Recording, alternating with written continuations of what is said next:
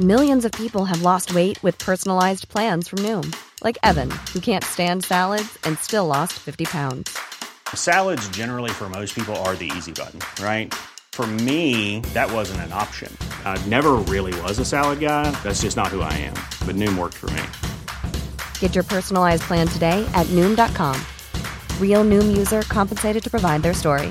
In 4 weeks, the typical Noom user can expect to lose 1 to 2 pounds per week. Individual results may vary. Since 2013, Bombas has donated over 100 million socks, underwear, and T-shirts to those facing homelessness. If we counted those on air, this ad would last over 1,157 days. But if we counted the time it takes to make a donation possible, it would take just a few clicks. Because every time you make a purchase, Bombas donates an item to someone who needs it. Go to bombas.com/ACAST and use code ACAST for 20% off your first purchase. That's bombas.com/ACAST, code ACAST.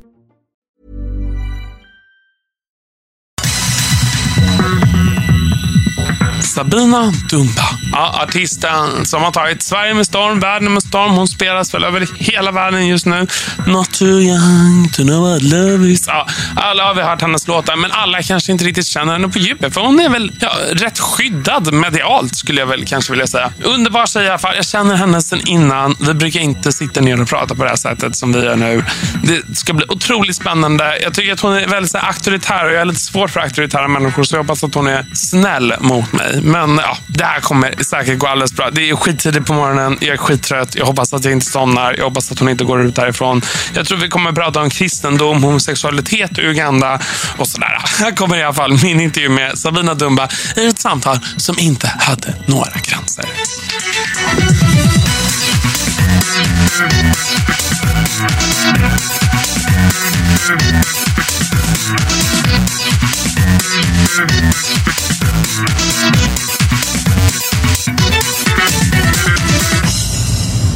Känner du redo? Ja. God morgon, Samina! God morgon. Vi träffas ju ändå hyfsat mycket. Någon sådär gång i veckan, typ, kanske i snitt. 2 gånger förra veckan. 2 gånger den här veckan, minst. Ja. Och jag hörde skratta väldigt ofta, har jag kommit fram till. Men jag hörde väldigt sällan gapskratta. Fast det gör jag nog sällan. Ja. Alltså. Så därför tänker jag att vi ska börja den här intervjun med att du ska bara såhär gapskratta. Men fast det kan jag inte göra. Jo, vi skrattar tillsammans på 3.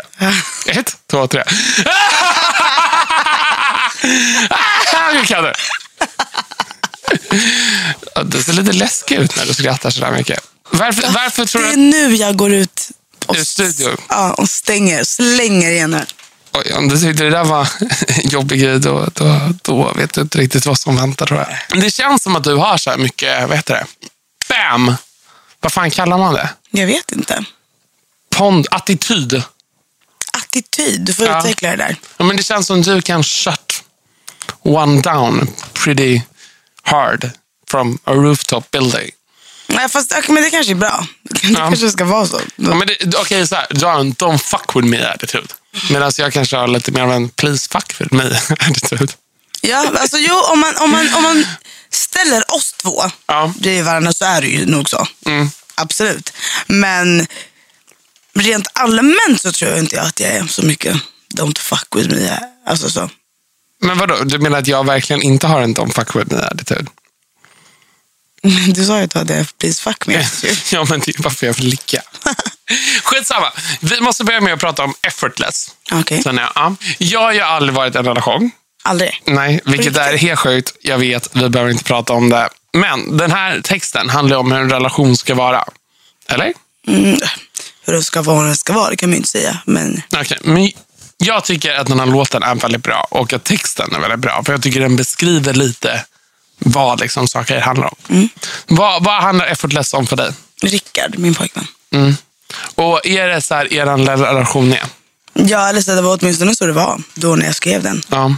Det handlar liksom att i en relation så är det så lätt som man inte behöver anstränga sig. Liksom. Ja, eller lite så här. Tjafsa och bråka och liksom sånt, det gör man ju. När man är tillsammans med någon. Men det är liksom oftast bra mer än vad det är dåligt. Förstår du vad jag menar?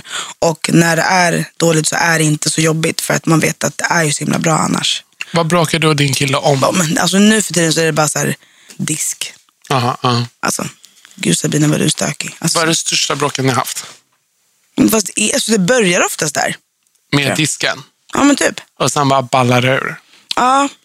Men är det inte, bara en sån fråga, är det inte lättare att bara diska än att börja bråka om disken? Jag tänker ta mindre energi att diska än att bråka om disken. Jo, absolut. Men jag tror att ena gången så är det jag som klagar på honom, andra gången är det han som klagar på mig. Alltså, det blir så, det är en sån här grej. Vem är det drama queen av er två? Jag vet inte.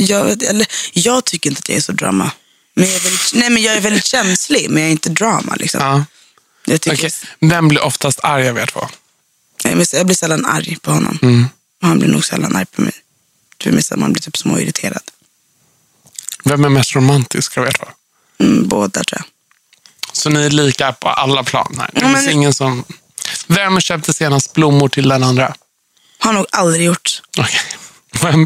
Vem överraskade den senast den andra med någonting? Kärleksfullt. Gud, vad hemskt är som inte kommer ihåg där. Jag vet faktiskt inte. Nej. Båda gör ju det. Fast lite så här.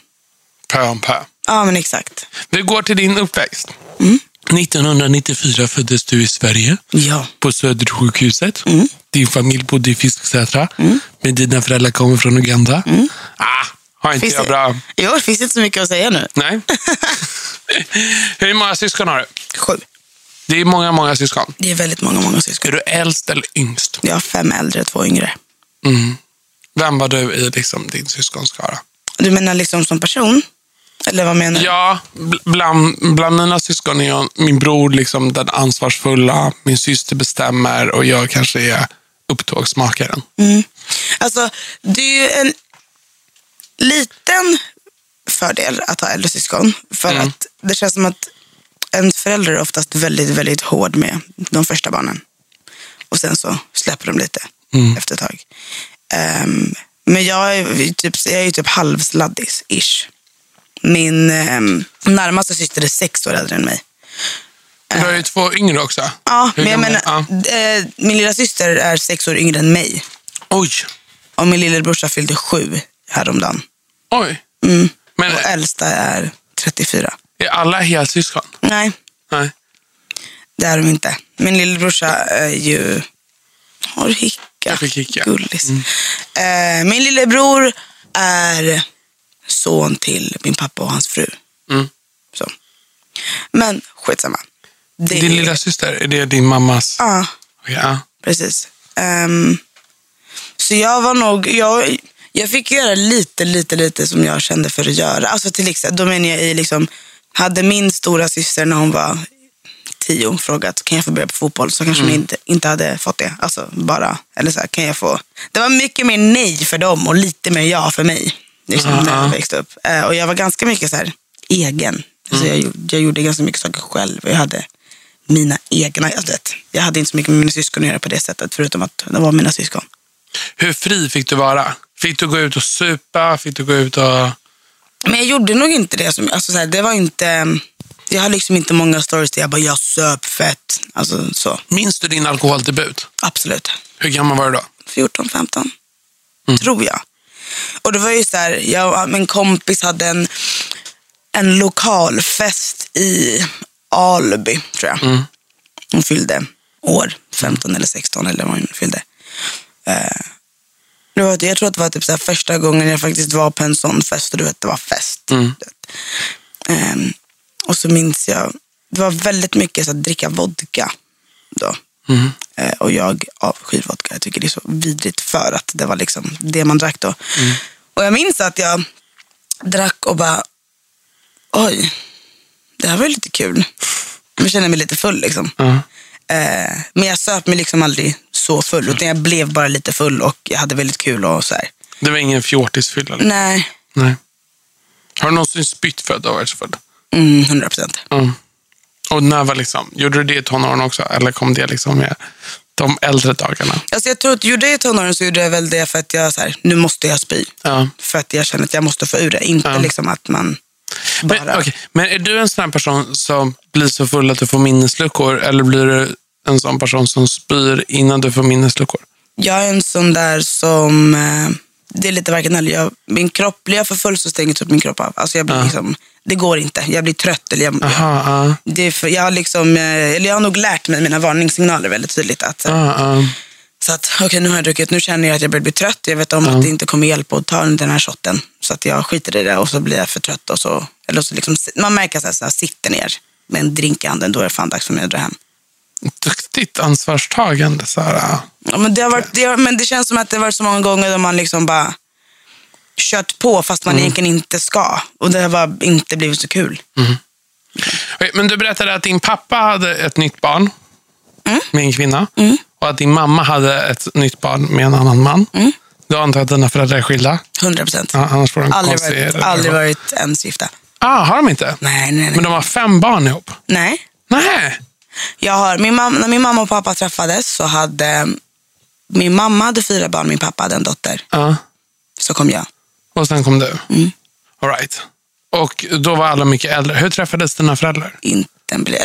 Jag vet faktiskt inte riktigt. Men jag tror, om jag minns rätt, det här kan ju inte alls, det kanske inte stämmer. Nej. Men jag tror att min pappa kom till Sverige ganska långt före min mamma, tror jag. För de träffades här i Sverige. Och de träffades väl för att de hade någon form av gathering en gång i veckan eller en gång varannan vecka. Alltså så här, flera ugandier som precis hade kommit bara för att socialisera sig och prata om så här. Jag vet inte.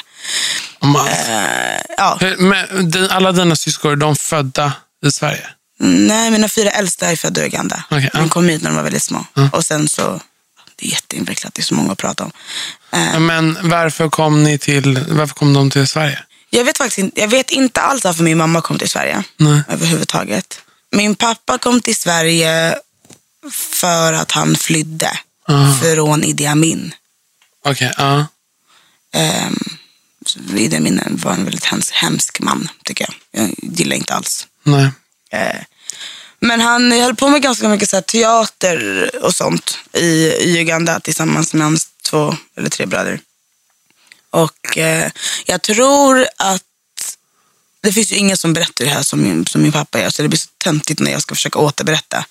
Men jag tror att i den här teater de hade en föreställning, och i den här föreställningen så var det någon form av men det var något politiskt i det. Och så var väl någon av Idi Amins liksom folk där och såg och tyckte inte om det här. Och så skulle då skulle de bort liksom. Så mycket de flydde väldigt länge liksom, från Idi Amin. Men jag tror att när de kommer upp till kanske Grekland typ så tappar han lost track of them. Alltså, man vet ju så lite om Uganda.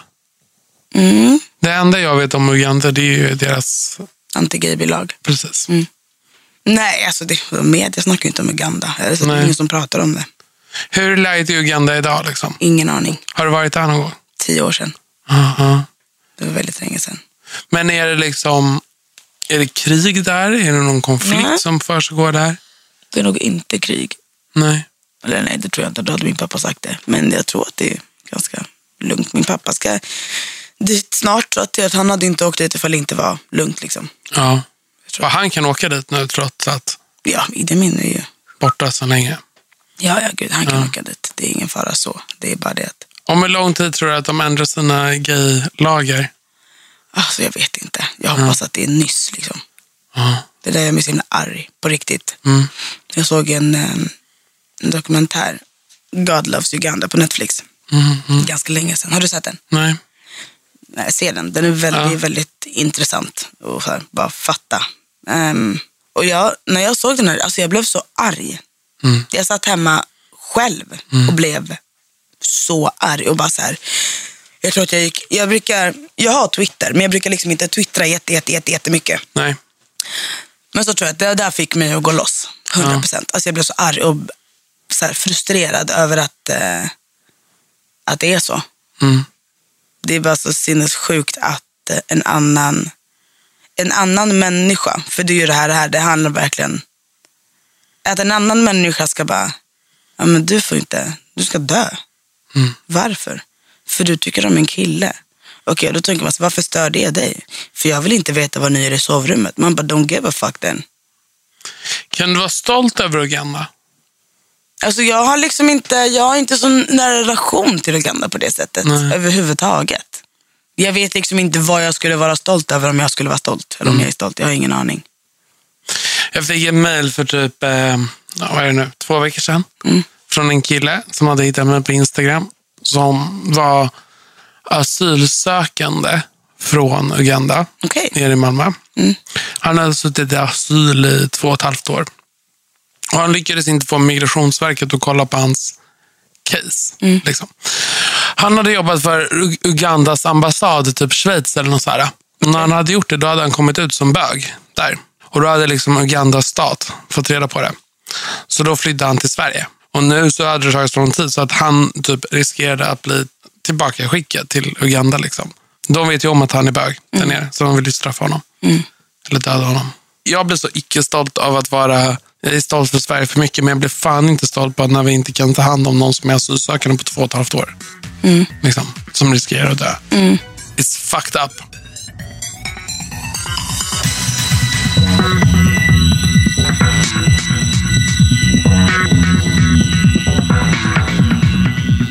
Hur reflekterar du över sexualitet? Vad är din sexualitet?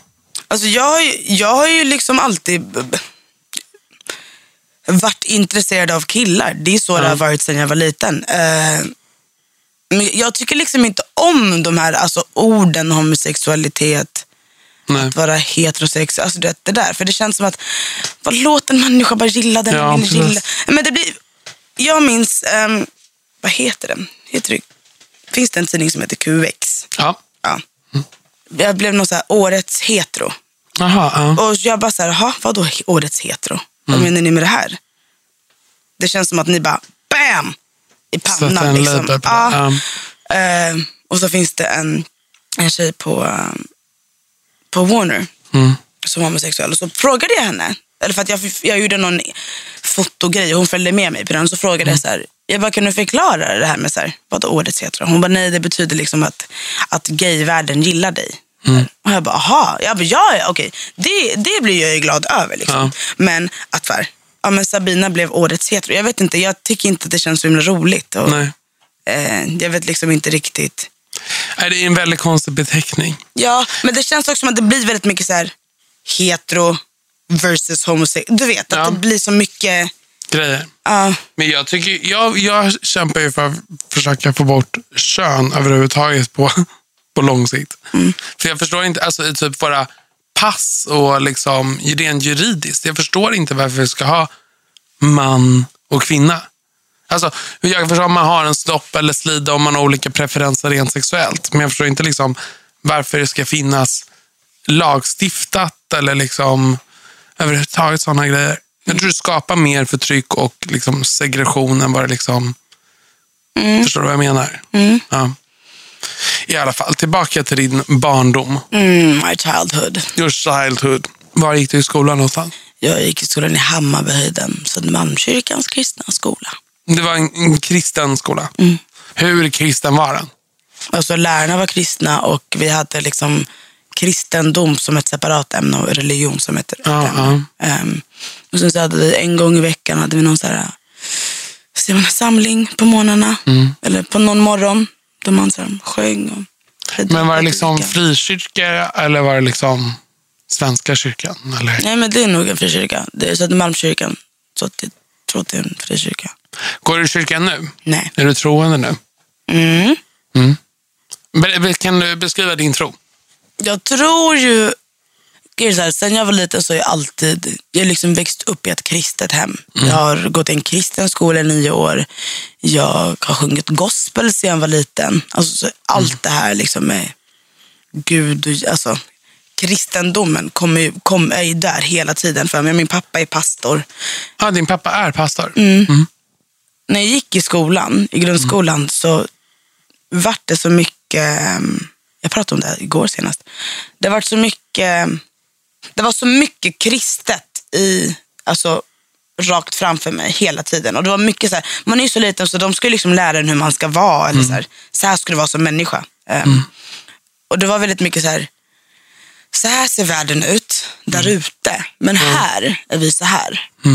Så kändes det. Och det var det 9 år. Så när jag slutade i 9:an så var jag ju jättetrött på det här.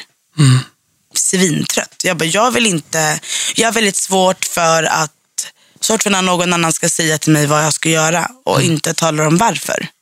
Utan säger bara så här, gör inte det. Jag vill ju att du ska kunna argumentera så här. Gör inte det för att. Så liksom. Det var mycket så att man var liten och bara så här, drick aldrig alkohol typ. Och man bara, varför? Bara, gör inte det. Det är en synd. Man bara, det är mycket som en synd i det här livet. Men varför då? Så alla de här små sakerna, så jag var så himla nyfiken när jag var började gymnasiet. Ja, men tonåren liksom.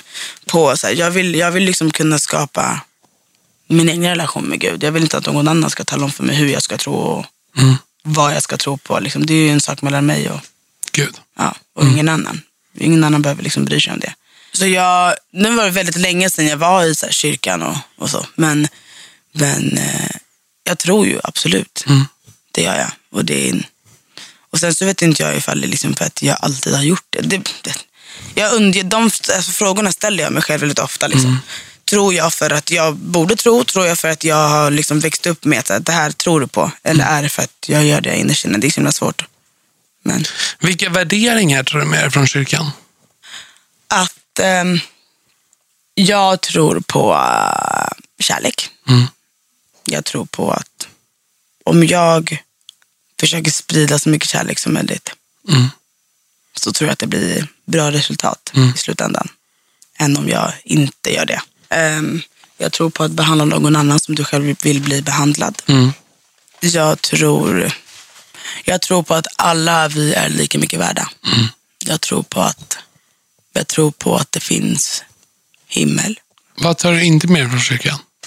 Det finns jättemycket saker som står i till exempel i Bibeln som man liksom har citerat. Det var så tydligt då hur det mellan mannen och kvinnan. Att mannen var över kvinnan. Det tar ju inte jag med mig. Men jag frågar, de som är bokstavstroende på Bibeln, tror de på det? Jag har ingen aning. Okay. Det är så himla svårt liksom att tala för någon annan på det sättet. Men det finns alltså Bibeln är en så sjukt tjock bok. Det är jättemycket bra saker som jag så här. Men det finns också jätteskeva grejer som står i den. För det är människor som har skrivit den. Jag tycker att det man ska ta med sig från kyrkan som inte fanns där jag växte upp. För jag växte inte upp så jävla kristet. Jag växte upp på Östermalm. Där religionen är karriär. Det är att lycka kommer ifrån att ge. Liksom. Lycka kommer inte från att göra av med 1 miljon på att åka på en lyxresa. Utan lycka kommer från att starta en skola i Afrika och sedan barnen växa upp och lära sig läsa. Det tror jag verkligen är en sån grej. Men verkligen, absolut.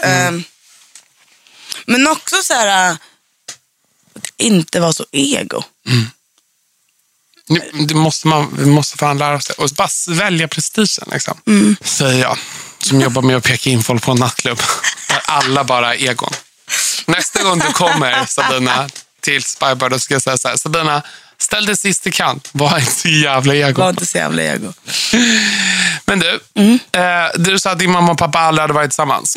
Var det så här ett one night stand typ? Alltså jag vet inte. Det var någonstans där vi var. De träffades på någon så här Uganda-samling. Ja, alltså jag minns bara att jag föddes och jag hade 2 föräldrar som...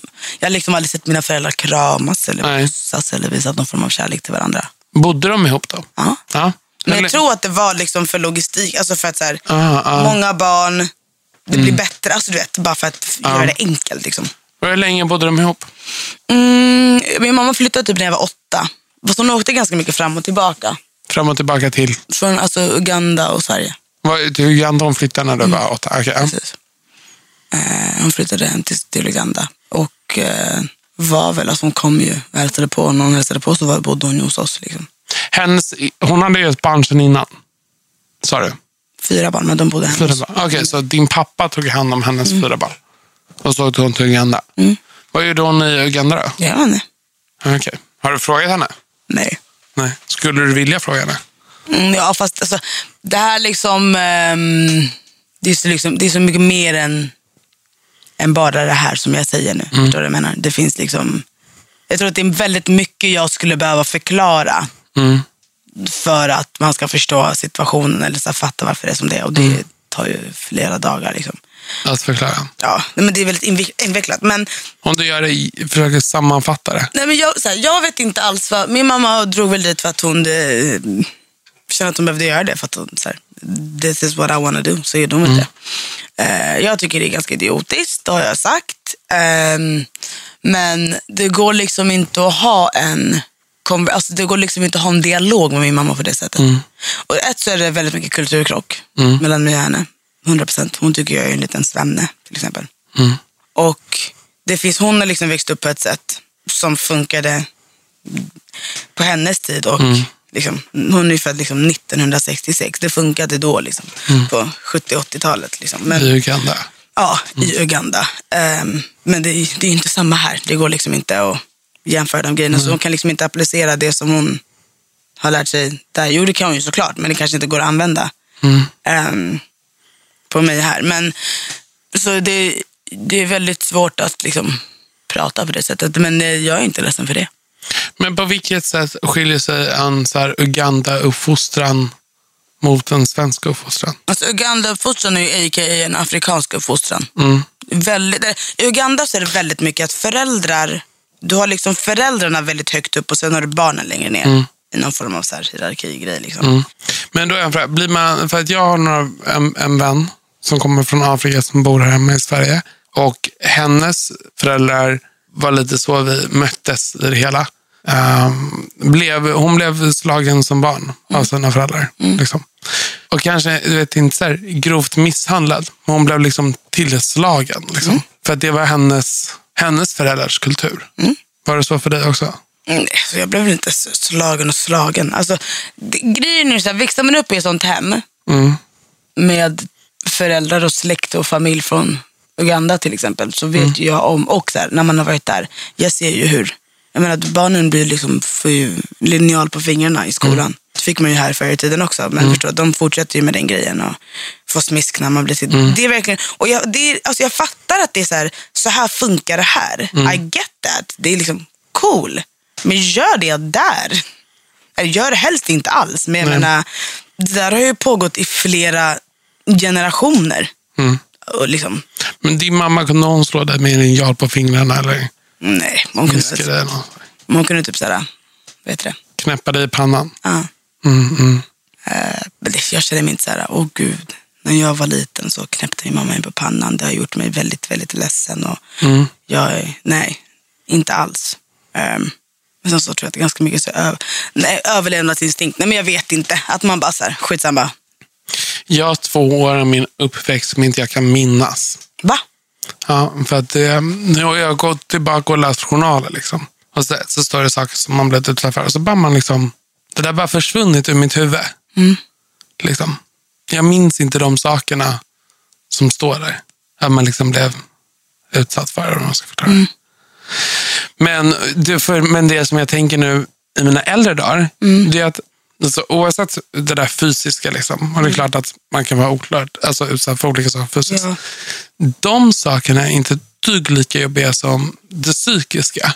Nej. Att ens föräldrar har kunnat göra något mot en på det sättet. Att ens föräldrar inte har gjort andra saker. Alltså. Jag tror faktiskt att det kan vara en till att jag inte har gått och bara så här, åh gud, min mamma smiskade mig när jag var liten. För att det var inte det som var problemet. Nej. När jag var liten var jag ledsen för att hon drog. Det var det som var jobbigt. Jag tror till och med att, alltså till slut, om jag kunde... Jag vet att en period så att jag och min kusin, vi var ju väldigt busiga. Jag gjorde saker som jag vet inte riktigt vad vi gjorde, men jag minns att vi fick skit ganska ofta. Och hon kunde så här, lägg ner! Skulle liksom smiska med någon toffel liksom. Och jag minns hur jag låg där och typ absolut inte brydde mig. Alltså jag låg verkligen där och bara så här, snart är hon klar. Och så kom jag på så här, nej shit, jag måste börja låtsas gråta nu för att då kommer hon fatta att hon ska sluta liksom. Många sådana grejer, så det gjorde mig ingenting. Man hade blivit härdad liksom sen. Men som du säger, det som var jobbigt var ju liksom att jag 8 år går i skolan, tror att min mamma ska hämta mig från dagis, men hon gör inte det. Jag har sett mycket sådana grejer liksom. Och det var svinjobbigt, men det är också så här, det är så svårt för mig att prata om hur det var då. när jag så starkt känner vad som är nu. Förstår du vad jag menar? Jag förstår vad jag menar. Men om vi tänker så här, om vi antar att efter den här intervjun, den kommer ut, du delar den här någonstans, många Sabina-fans, 14 år från Afrika, bor i en förort i Stockholm, går in och lyssnar på den här podden. Och de lever i det här just nu. Att de blir smiskade, de får ingen relation till sina föräldrar, de känner sig inte älskade. Vad skulle du vilja säga till dem? Eller vad skulle du vilja säga till Sabina, 8 år? Hang in there. Det blir bättre. Alltså, det finns inte så mycket man kan göra i den situationen. Alltså, fattar du, om man är 14 år och bor hemma liksom, med sina föräldrar. Man kan ju inte bara fly. Utan... Nej. Jag vet inte. Jag hade nog bara sagt till mig själv, hang in there, det blir bättre. Men som sagt, det var inte det som var problemet för mig. Präglade det här hur du såg ditt egenvärde? Jag vet faktiskt inte. Jag har nog aldrig tänkt på det på det sättet. Får jag bara säga, vad fint att du vågar prata om den här saken. Ja, för det är så det är. Ja. Jo, men hur många tror du inte skulle ljuga och bara, nej men det var skitbra. Ja, barndomen? Ja. Jo, men jag tror att det är en del av att liksom, jag tror att man verkligen måste acceptera vart man kommer ifrån och för att kunna gå vidare och för att kunna utvecklas som människa. Det går liksom inte att ha halva foten kvar i det förflutna och försöka gå framåt. Det går verkligen inte. Så man får lite så här, okej, vad är problemet? Varför gör jag så här? Jo, det är för att jag går runt och hakar upp mig på där som jag känner mig väldigt ledsen över. Vad gör jag? Då får man väl lösa det på det sättet och det är det jag har gjort liksom. Älskar du din mamma? Alltså ja, det är väl så. Tror hon älskar dig? Det är hon säkert. Men alltså, jag går inte runt och känner, jag älskar min mamma. Nej. Men jag gör ju det. Det vet jag att jag gör. Men enbart av syftet för att hon är min mamma och hon har fött mig. Okej, vi lämnar det här ämnet nu. Ja.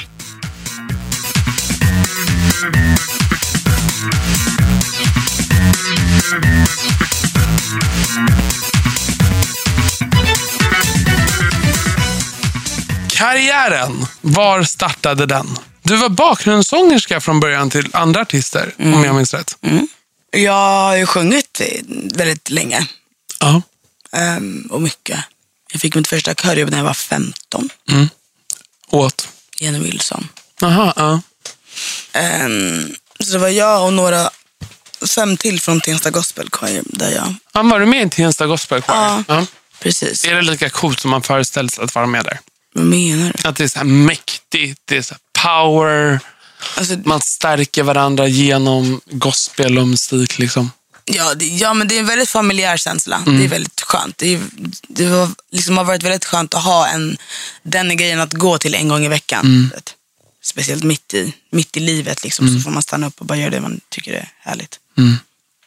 Så det tycker jag har varit det var väldigt viktigt för mig att gå dit och väldigt viktigt att liksom ha den med mig. Men så jag körde med nu när jag var 15 och sen så hoppade jag runt där tills körde bakom andra artister. Hur fick du ditt egna skivkontrakt liksom?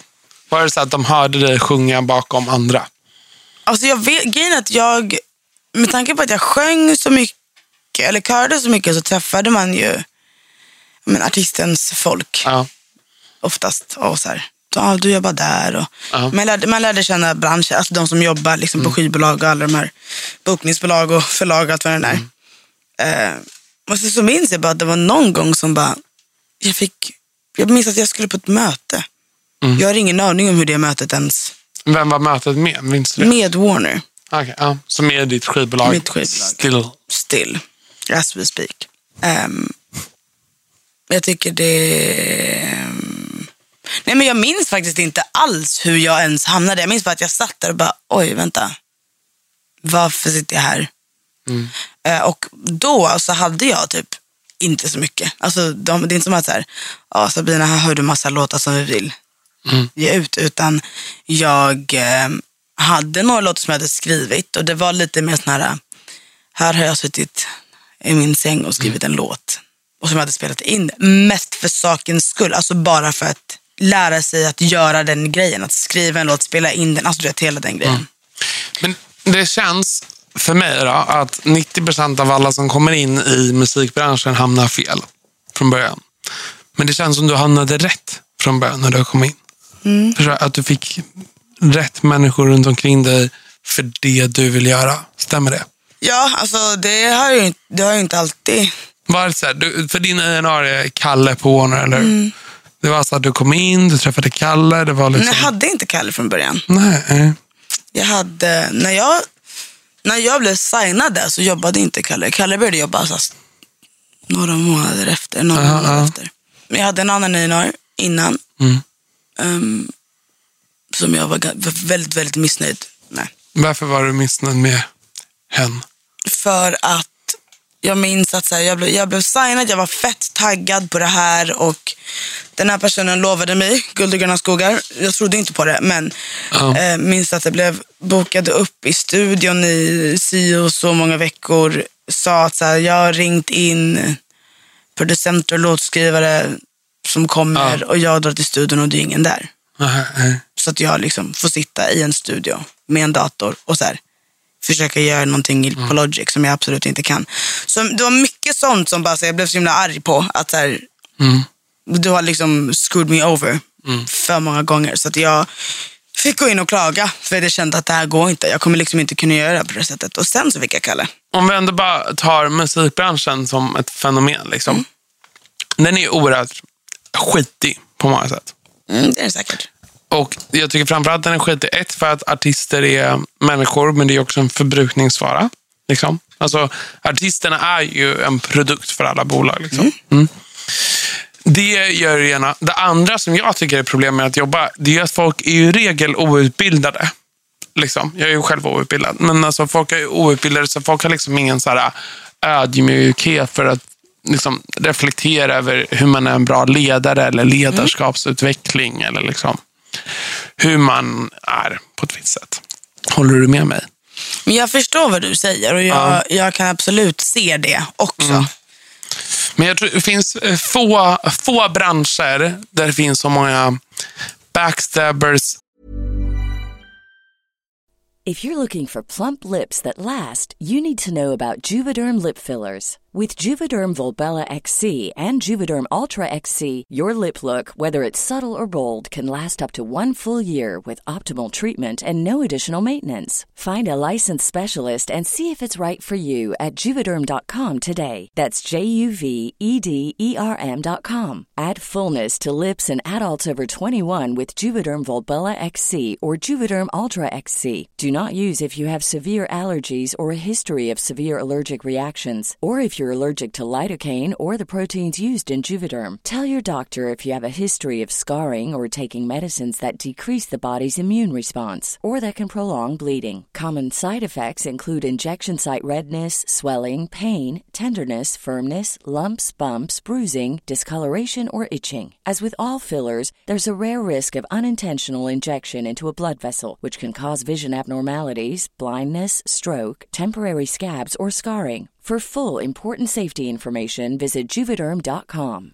Ready to pop the question? The jewelers at BlueNile.com have got sparkle down to a science with beautiful lab-grown diamonds worthy of your most brilliant moments. Their lab-grown diamonds are independently graded and guaranteed identical to natural diamonds, and they're ready to ship to your door. Go to BlueNile.com and use promo code LISTEN to get $50 off your purchase of $500 or more. That's code LISTEN at BlueNile.com for $50 off. BlueNile.com, code LISTEN. Hiring for your small business? If you're not looking for professionals on LinkedIn, you're looking in the wrong place. That's like looking for your car keys in a fish tank. LinkedIn helps you hire professionals you can't find anywhere else, even those who aren't actively searching for a new job but might be open to the perfect role. In a given month, over 70% of LinkedIn users don't even visit other leading job sites. So start looking in the right place. With LinkedIn, you can hire professionals like a professional. Post your free job on linkedin.com/people today. Falska ord och liksom folk som utger sig och babblar som i musikbranschen. Alltså, jag har inte fått utstå det. Nej, inte så jättemycket egentligen. Sen så... Har du någonsin känt att du har blivit liksom utnyttjad? Ja, det har du ju gjort när du fick falska ord och åkte till studion. Ja, men jag minns att den grejen, alltså jag blev verkligen riktigt arg. Alltså på riktigt, jag bara så vad är det här? Det känns himla, jag tyckte det var sjukt taskigt att göra så. Men det är också så här, hur tänker en person som gör så? Jag har ingen aning. Nej. Men det är också så här, varför säger man, det är som att jag skulle bara, alltså Beyoncé kommer hit om 5 minuter. Hon kommer komma in och joina den här podden nu. Du bara fett. Jag bara, ja, hon kommer om 5 minuter. Varför skulle jag säga som inte kommer? Det är helt idiotiskt. Jag vet. Det är väl bättre att inte säga något och sen så om hon kommer så precis. Wow. Men verkligen. Nej, så den början där så gick det inte så bra liksom. Och sen så skulle jag lära känna Kalle. Ja. Din nya A&R. Finns det någon så här i musikbranschen som du känner att den här personen vill jag ge liksom en extra shoutout till? Men det är Kalle. Faktiskt. Jag gillar också Kalle. Fan, jag känner en så här. Jag känner Kalles flickvän väldigt bra. Men jag känner så här, Kalle, fan, honom vill man lära känna bättre. Jag frågade om han ville ta lunch med. Han bara, jag är på semester den här veckan. Gav inte förslag på en ny tid. Jag bara, okej. Han kanske inte vill äta lunch med. Så gav jag honom ett VIP-kort till Spybar. Han hämtade aldrig ut det. Så det kändes så här, ja. Det kanske var fyller 40. Det är inte första gången jag blir dissad av en kille så att jag är så jävla val. Ja, förlåt.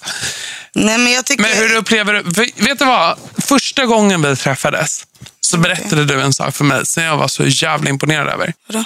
Att du inte hade någon manager. Ja, nej, men det har jag nu. Och vem är det? Det är min körledare sedan jag var 14. Aha, ja. Så det känns väldigt bra.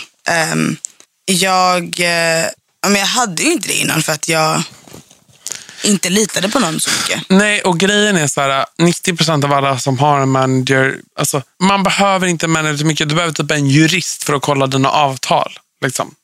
That's what you need. Men man behöver inte någon som håller en i handen hela jävla tiden. Nej, men det som känns väldigt skönt nu är ju att det är väldigt många liksom som pratar samtidigt. Skivbolag, förlag, bokningsbolag, USA.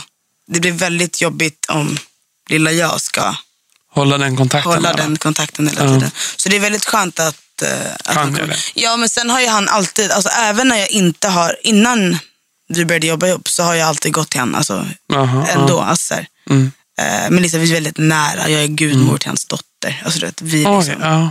Fint. Ja. Så det är väldigt, väldigt, väldigt. Och han är liksom, jag tycker att han är anledningen till att jag gör det här ganska mycket. För att han är den som liksom har satt mig i många musikaliska sammanhang som har lett till någonting mer. Han gav mig min första körjobb, Jenny. Alltså det, mycket hör. Hur upplever du branschen annars då? Upplever du att den är hel och ren eller upplever du den som Anton Ewald att alla drar koks i den här branschen? Alltså jag vet inte. Jag liksom fokuserar ganska mycket på det jag gör. Och jag vet. Hur ofta kommer du i kontakt med droger? Alkohol är var och varannan dag, tänkte jag säga. Ja, men i gemene mans ögon är alkohol inte en drog. Sen är väl det kanske en annan debatt liksom. Ja, precis. Nej, men... När var senast du såg kokain? Jag har nog aldrig sett kokain. Jo, då, en gång. Är det sant? Jag såg det en gång, typ. På någon fest. Någon som bara... Jag bara, jävlar. Har du aldrig testat kokain själv? Aldrig. Har du testat någon drog? Gräs. Ja. Det är väl inte en värre drog än alkohol.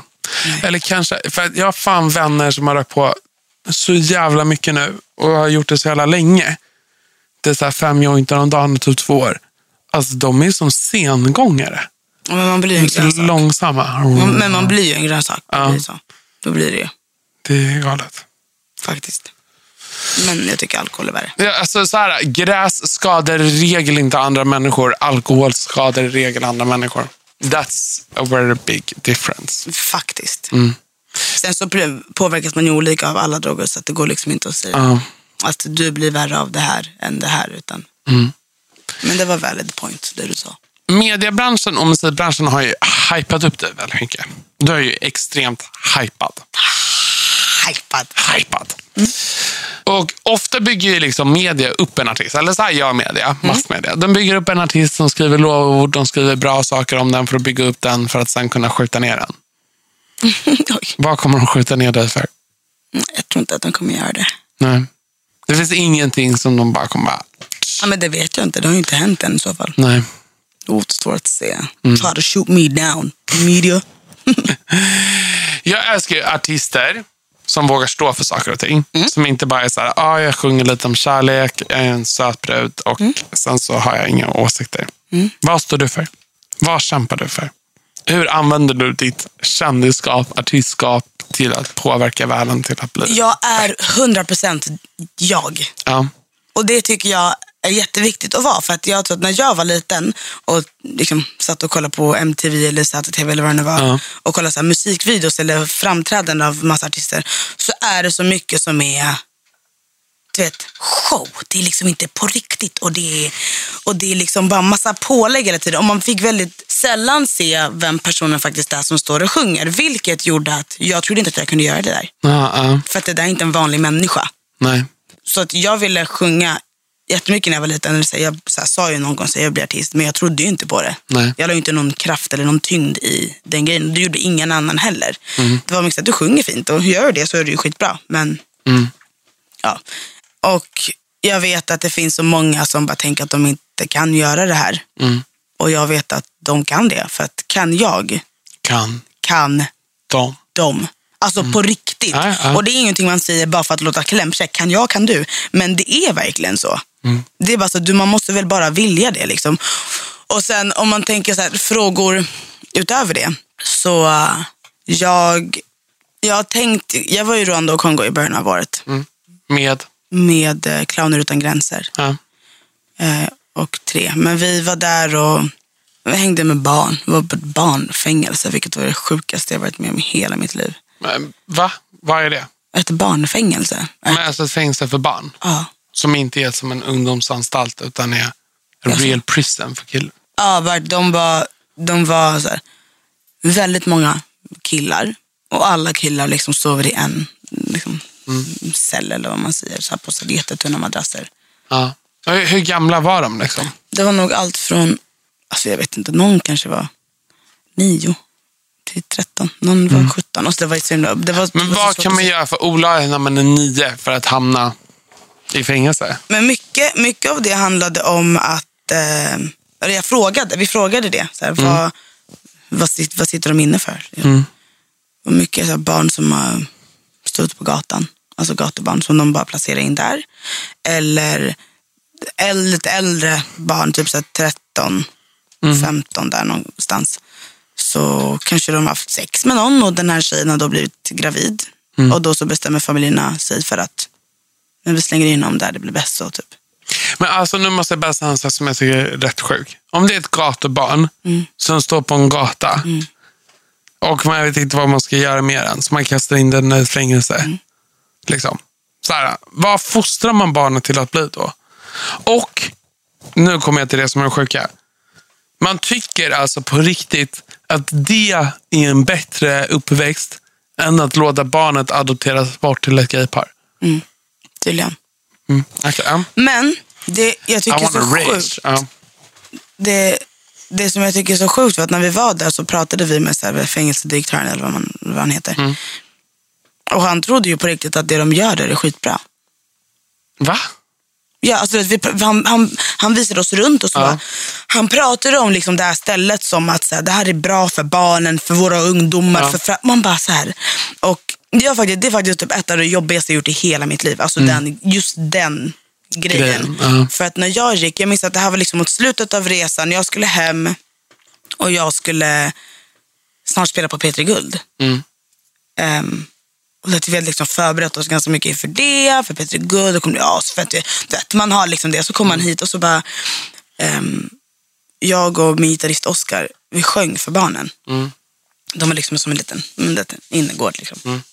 Så sjöng vi och sen så ställde det sig en av barnen och så någon snubbe rappade lite så här och jätteduktig. Men så var det en kille som kom och sjöng. Han sjöng en låt på typ franska typ. Och jag hade så svårt för att inte gråta. För jag tänkte att jag kan inte sitta där och gråta. Vadå, lilla Sabina från Sverige hälsa på barnfängelse. Och ett av barnen sjunger. Då skulle det var perspektiv liksom. Precis, och man var bara tvungen att sitta och bita ihop och bara så här. Bara försöka vara lite glad och ge dem liksom bra energi. Men när jag gick därifrån, alltså jag störtbölade i bilen. Alltså det gick inte. Jag blev så extremt arg på att tänka att där står han sjöng med alltså hela världens hjärtan. Alltså, alltså jag har aldrig sett det där i hela mitt liv. Det var så sjukt på riktigt. Och här ska jag åka hem och sjunga på P3 Guld. Och han är kvar där. Och ska om någon timme bli liksom inkastad i den här cellen. Och så ska de... Och jag kände så här kan det inte vara. Det blev så jävla... Den resan gjorde liksom att jag måste... Jag vet inte hur jag ska göra. Men någonting ska jag göra. Och också väldigt mycket för att så här, många av de barnen som man träffade där... Det blir så nära för mig på något sätt. För att jag vet att jag har familj och släkt. Som bor i sådana områden till exempel. Eller så här... Det var många som så här, men det var en liten pojke där som var jättelik min lillebror till exempel. Och det gjorde mig jätteledsen. Men vet du vad det viktigaste är? Det viktigaste är att man gör något. Alltså, att inte bara sitta här passivt i Stockholm, äta middag, 3-rätters middag på Strandvägen 1. Och liksom inte göra någonting. Eller sitta uppe i Arvidsjaur och äta på den lokala pubben. Alltså, att göra någonting samtidigt så att man bara för sin egna skull att man får perspektiv på saker och ting. Men också att man lämnar den här världen och vet om att när jag dör har jag gjort den här världen lite bättre. Jag har inte bara varit här och konsumerat. Liksom. Men jag blir så himla frustrerad för att jag vill göra någonting right away och jag vill att det ska rädda alla. Och därför blir det så svårt för mig för jag vet inte vart jag ska börja. Jag vet liksom inte. Börja med att göra någon så här bidragskampanj. Samla alla dina rika vänner för de donerar pengar. Så hittar en organisation där nere som jobbar med det här. Men jag vill åka dit igen. Jag vill åka tillbaka. För jag tror det blir en annan grej. Alltså, varför jag åkte med Clowner utan gränser var för att de sa så här, det finns många liksom organisationer med så här UNICEF och Rädda Barnen och sånt som, och Läkare utan gränser som försöker liksom få barnen att överleva. Men Clowner utan gränser försöker få dem att börja leva igen. Genom att till exempel bara få dem att skratta. Detta var ju det vi gjorde, vi skrattade med barnen jättemycket. Och det var en så magisk känsla att få göra det med de här barnen. Och känna att så här, det här är pure glädje, liksom. Det är glädje på riktigt. Så jag ska tillbaka någon gång.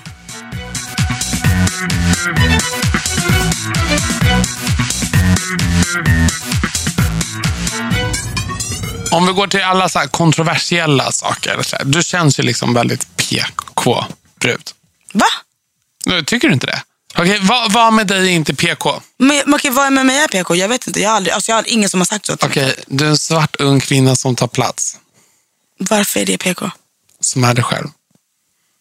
Ja, okej, ja. Då håller du inte med? Jo, det är ju det. Ja.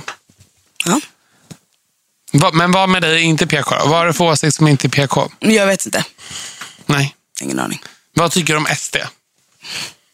Men alltså, är det en sån legit fråga? Vad tycker du om SD? Men de är bajs. Ja. Och vad ska vi göra åt SD?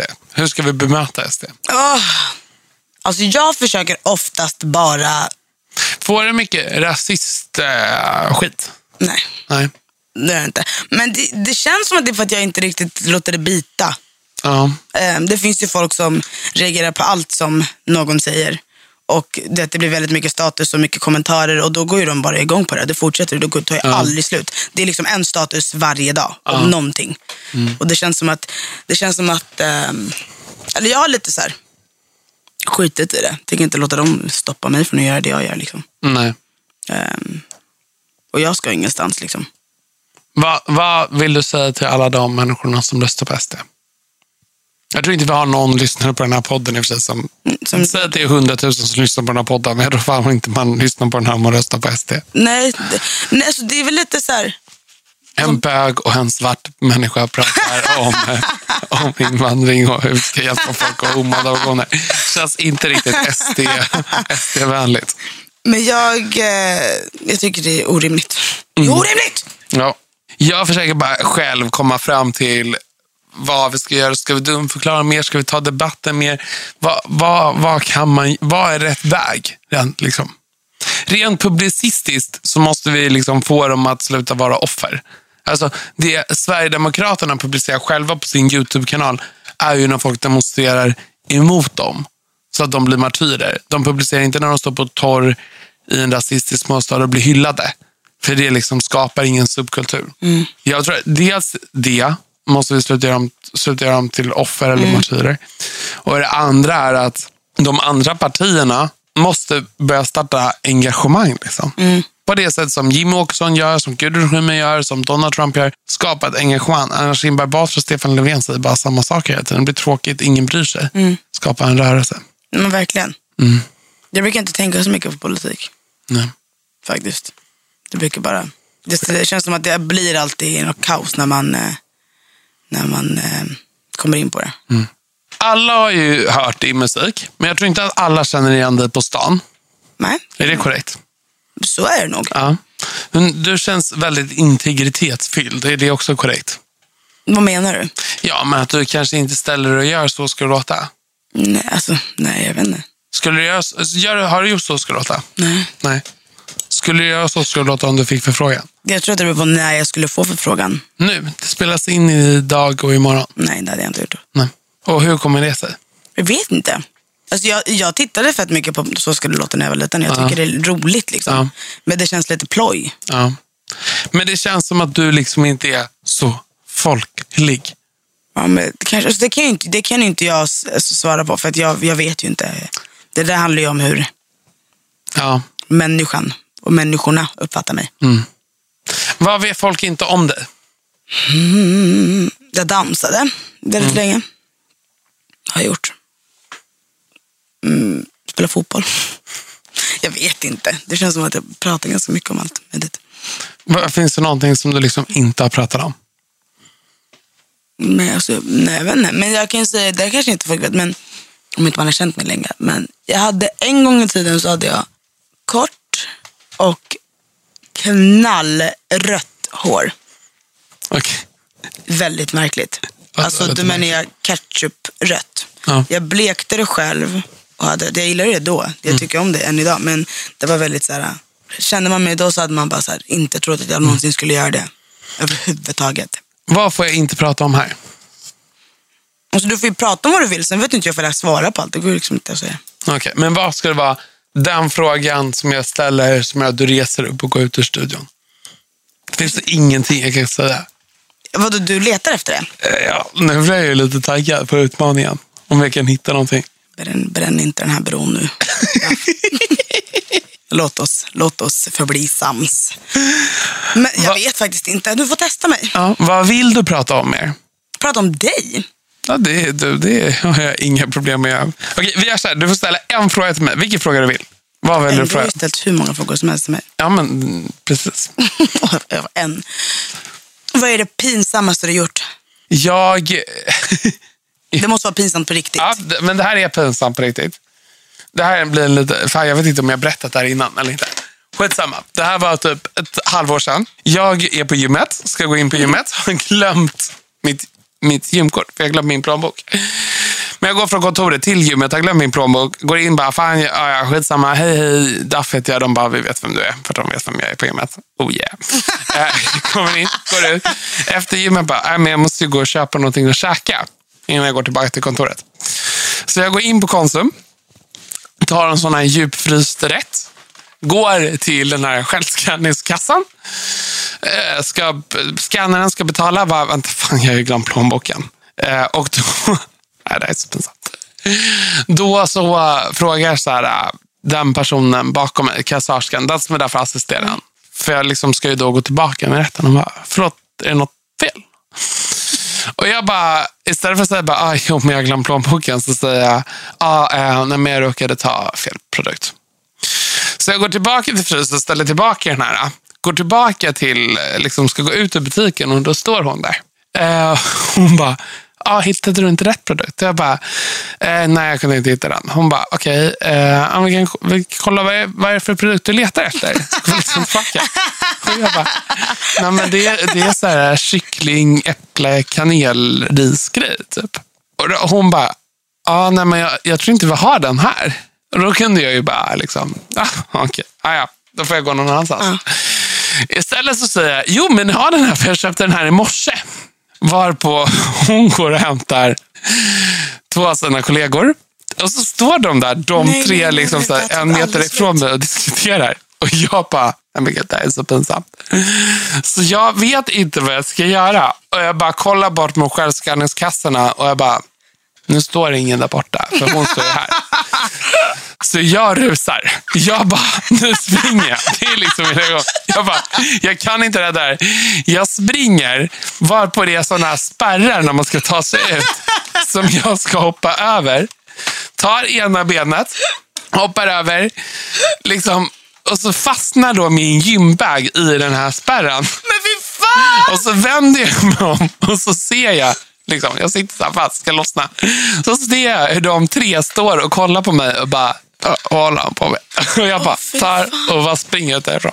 De måste ju tro att jag har snattat eller någonting. Ja, men det här tog ju aldrig slut. Det är på en evighet. Och det här är den matbutiken som ligger närmast mitt jobb. Så Konsum på Tinjagatan, Sveavägen. I apologize for this. Men det var vad som hände. Fy fan vad kul. Men jag gör rätt mycket pinsamma saker. Väldigt ofta. Faktiskt. Det känns som att du skiter i. Ja, ofta. Men där fick jag ju någon form av hjärnsläpp. Jag vet fan vad jag är på med. Men du, på tal om att göra bort sig och vara inkompetent till att vara en normal människa. Det här med relationer är jag inte bra på. Men det är ju du. Det har jag kommit fram till. Ja. Om vi lyssnar på dina låtar så har ju du mycket koll på kärlek. Mm. Och du är i en relation just nu. Mm. Har du haft många relationer? Första. Är det första? Mm. Jag såg att jag hade formulerat frågan till hur många dudes har du varit med. Men då menade jag alltså inte hur mycket stock du har fått utan hur mycket... Nej, men det här är my only one. Ja. Men jag känner så här, du är ju snygg. Tack, vad glad jag blir. Ja. Du är charmig. Men du är också lite svår på samma gång. Ja, men det vet jag. Så det känns som liksom det bästa sättet att få killar. Alltså grejen är ju att... Jo, men du har det. För att ibland så känner jag så här, Sabina tycker om mig, vi klickar, vi är vänner. Och ibland känner jag så här, hon hatar mig så mycket. Jag hatar inte alls. Ja, men ibland kan det vara så här, nu har hon inte svarat på mitt Facebook mest på 12 timmar. Liksom, vad händer? Alltså, då får man ju så här, skitsamma, det är inte det vi ska prata om. Jag vill bara att du lägger det på minnet. Jag är en känslig bög som mår dåligt av sådana saker. Och ibland känns det som att jag hatar mig. Så nästa gång du ser mig så får du vara lite mer entusiastisk. Vem vinkar vi till? Det var en man som var på Warner. Aha. Ja, då förstår man hur korrupt radiovärlden är. Precis. Okay. Men... Så jag tänker att du ska få lära mig 5 snabba om relationer. Är du på? Hur får jag en kille på kroken? Alltså jag tycker liksom inte... Fast nej fan, nu måste vi bara pausa lite.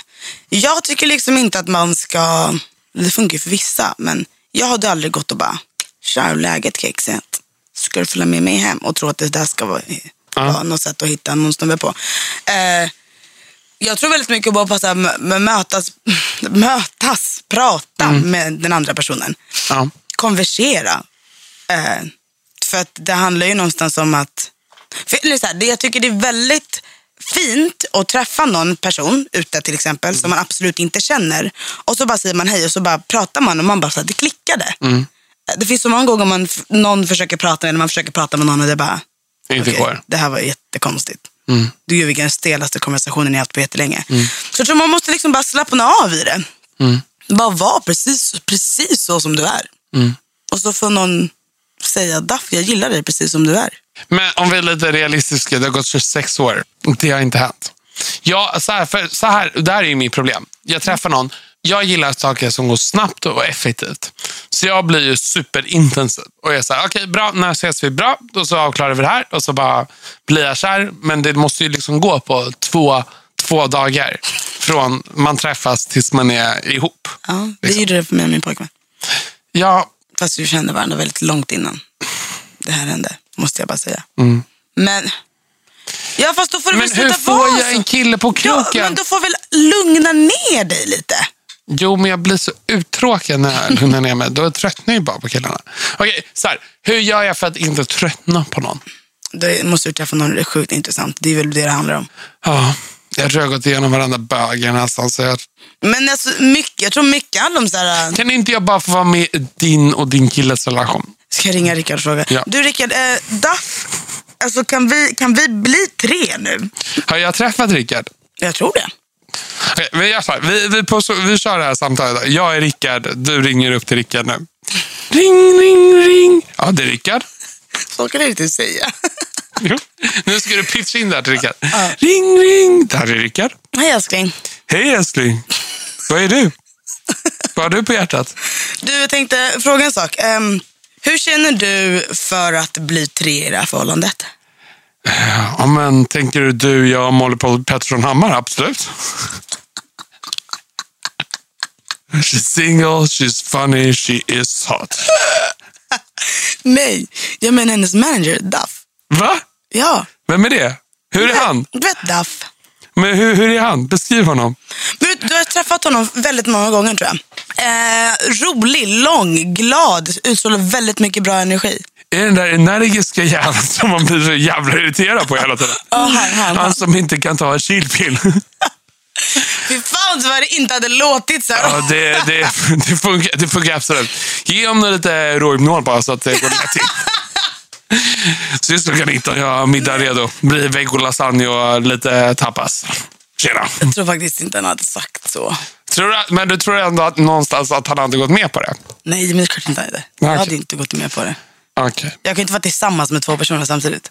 Eller vi kan inte vara 3 stycken som är tillsammans med varandra. Men jag kan vara typ ett barn som har sex med eller någonting. Duff! Förlåt, vi går vidare. Fan! Nu kommer jag dra massa av våra Facebook-vänner. Okay. Och så ska du säga det första ordet du kommer att tänka på. Okay. Som jag säger Duff så säger du...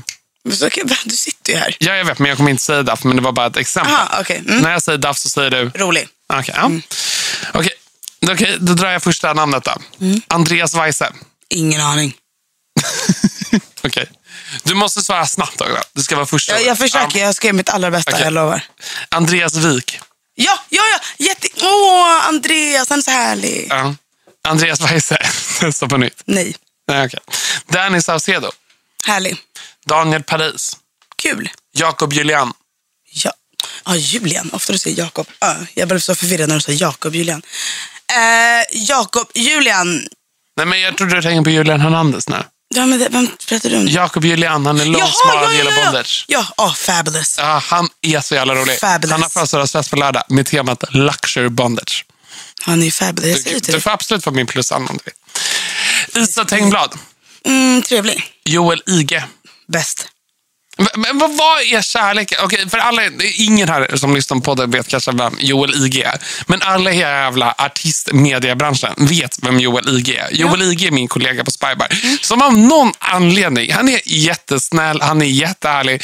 Men han är inte någon som tar plats. Jag förstår inte hur han kan känna absolut allt och alla. Och framförallt alla i den här världen vet vem Joel Ige är. Hur kommer det sig? Jag vet inte. Vad är det Joel Ige har? Vad är det som gör att du tycker att Joel Ige är superhärlig? Ige? Nej, men jag träffade honom i Göteborg för några år sedan. Och han, första mötet väldigt trevlig, väldigt snäll, hjälpsam. Och har alltid varit bara så här, bra vibes. Och man klickade ganska fort liksom. Han är en ganska enkel människa tycker jag. Han är en enkel människa. Han har en bra kropp. Believe you me. Och sen så tror jag också att det är att jag har gjort en analys på hur man ska dansa på krogen för att få ragg. Okay. Man ska inte fuldansa, man ska inte dansa för stora rörelser, utan man ska dansa små rörelser, liksom lite med hela kroppen och långsamt. Och precis så dansar han. Jag tror att det är hans taktik. Skitsamma. Joel, jag tycker om dig. Mikael Hamilton. Fantastisk människa. Molly Pettersson Hammar. Knäpp i huvudet. Molly Sandén. Fin. Oscar Sia. Också knäpp. Pontus Formgren. Ja, men jag vet faktiskt inte riktigt. Nej. Känner du honom? Nej, men inte så bra. Nej. Rasmus Flykt. Ja, det här kommer inte gå fort. Jag kan inte bara slänga ur med ord. Jag måste verkligen tänka på det här. Jag måste tänka på vad jag säger om. Rasmus Flykt är bra karisma. Seinabo Sein. Seinabo är syster. Sonny i Norli och KKV. Jag gillar Sonny. Sonny är en väldigt trevlig och härlig och glad person. Sara Larsson. Sara är... Vilket ord? Det känns jättesvårt. Mitt ord hade varit vild. Ja. Ja, men det kan jag hålla med om. Hon är fan med vild. Hon är vild, men hon är också otroligt härlig och bra. Jag har hånglat med 3 av dessa. Va? Gissa vilka? Ska jag säga Jakob Julian. Jag kommer inte säga rätt eller fel. Okej. Så ska jag gissa på 3. Okej, jag måste bara tänka på alla du sa. Ska jag säga namnen igen? Ja, säg alla namn. Andreas Wik, Andreas Weise, Danne Saucedo, Daniel Paris, Jakob Julian, Isa Tengblad, Joel Ige, Mikaela Hamilton, Molly Pettersson Hammar, Molly Sandén, Oskar Sia, Pontus Farmgren, Rasmus Flykt, men fy fan, varför ser du så snabbt? Norli och Sara Larsson. Okej, Jakob Julian tror jag. Ja, men jag vet inte. Oskar Sia. Jag kan ju säga namnet så kan du bara säga ja eller nej om du tror att jag har hånglat med dem. Ja. Andreas Wik. Nej. Andreas Weise. Nej. Danne Saucedo. Va? Daniel Paris. Nej. Jakob Julian. Ja. Isa Tengblad. Nej. Joel Ige. Nej. Mikaela Hamilton. Ja, för fan. Molly Pettersson Hammar. Nej. Molly Sandén. Nej. Oskar Sia. Gud vad det inte går att läsa av det är väldigt svårt. Nej. Pontus Farmgren. Jag vet inte, fan ska jag veta. Ja, men vad fan, det är klart jag hånglar med Pontus Farmgren. Annars skulle han inte vara med på listan. Det finns ju ingen som lyssnar på det här som vet vem Pontus Farmgren är annars. Det kanske är. Ja, han är min long lost love. Det är han fan den charmigaste personen jag känner. Rasmus Flykt. Vi bor ändå ihop, jag och Rasmus. Ja, vadå? Det spelar ingen roll.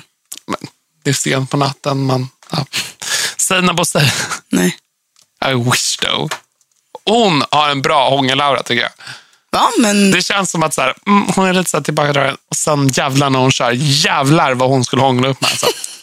Norli. Men jag har väl sagt 3 nu. Ja, du har sagt det 5. Jag har sagt jättemånga. Ja, jag insåg när jag läste upp listan att det var nog mer än 3 personer på den här listan. Som jag hade ju inte berättat ändå. Nu ska vi prata om Time. Som du precis har släppt. Det är din nya singel. Let's talk about it. Vad handlar Time om? Time handlar om... jag vill att folk ska make up their own minds about it. Men... Vad handlar Time om för dig? För mig handlar Time om en relation som jag tycker inte leder någon vart. Och att jag känner lite så här: I'm done with this. Skittråkigt att det blir så här. Men det är fine, det behöver bli så här. Vi behöver gå separate ways för att det här med liksom, och vad är det här slösar man bara tid på. Berätta om den, eller så här, saker om den som är roliga. Inte typ så här, den här personen har skrivit låten. 'Cause no one gives a shit. Folk vill höra typ så här, jag var naken när jag skrev den här låten. Nej, men det var jag inte. Nej. Tyvärr. Fast det hände väl ingenting så. Alltså jag satt i studion med Emenika och min bästa kompis Homandi. Och vi hade väldigt, väldigt, väldigt roligt. Och det var... Var ni i Stockholm eller London? Vi var i London. Och då är det inte olagligt att berätta om du rökte på eller inte när du skrev låten? Nej. Rökte ni på i studion, du och Emenika? Ja, men inte den gången tror jag inte. Nej. Men alltså, det där måste jag ändå fråga så här. Om M&AK bjuder på Maja, kan man säga nej då? Eller blir man för starstruck? Klart man kan säga nej. Ja. Han är så, man blir, han är så himla så här. Jag hade inte kunnat... You want some? Oh yeah, really? Han säger det så trevligt att man vet att man har alltså, möjligheten att säga. Inte bara så, you want to take smoke? Det. Man bara, shit, okej. Ja.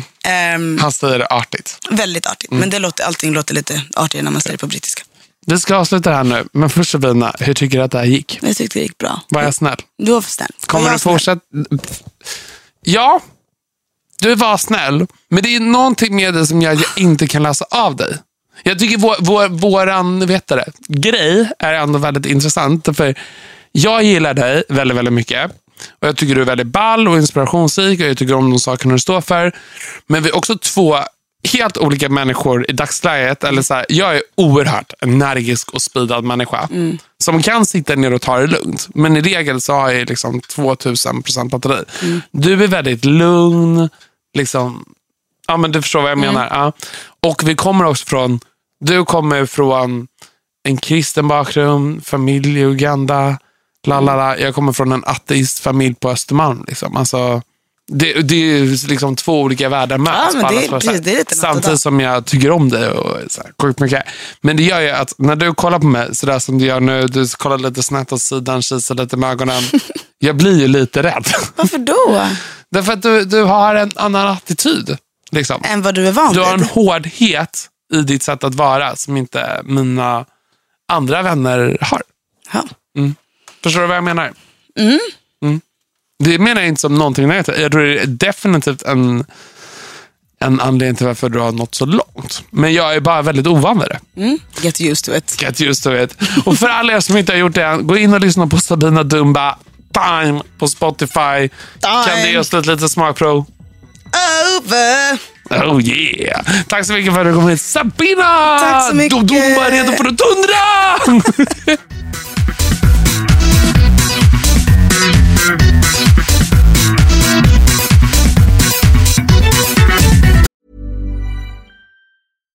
If you're looking for plump lips that last, you need to know about Juvederm lip fillers. With Juvederm Volbella XC and Juvederm Ultra XC, your lip look, whether it's subtle or bold, can last up to 1 full year with optimal treatment and no additional maintenance. Find a licensed specialist and see if it's right for you at Juvederm.com today. That's JUVEDERM.com. Add fullness to lips in adults over 21 with Juvederm Volbella XC or Juvederm Ultra XC. Do not use if you have severe allergies or a history of severe allergic reactions, or if you're allergic to lidocaine or the proteins used in Juvederm. Tell your doctor if you have a history of scarring or taking medicines that decrease the body's immune response or that can prolong bleeding. Common side effects include injection site redness, swelling, pain, tenderness, firmness, lumps, bumps, bruising, discoloration, or itching. As with all fillers, there's a rare risk of unintentional injection into a blood vessel, which can cause vision abnormalities, blindness, stroke, temporary scabs, or scarring. For full, important safety information, visit Juvederm.com. Hey, it's Paige DeSorbo from Giggly Squad. High quality fashion without the price tag. Say hello to Quince. I'm snagging high-end essentials like cozy cashmere sweaters, sleek leather jackets, fine jewelry, and so much more. With Quince being 50 to 80% less than similar brands.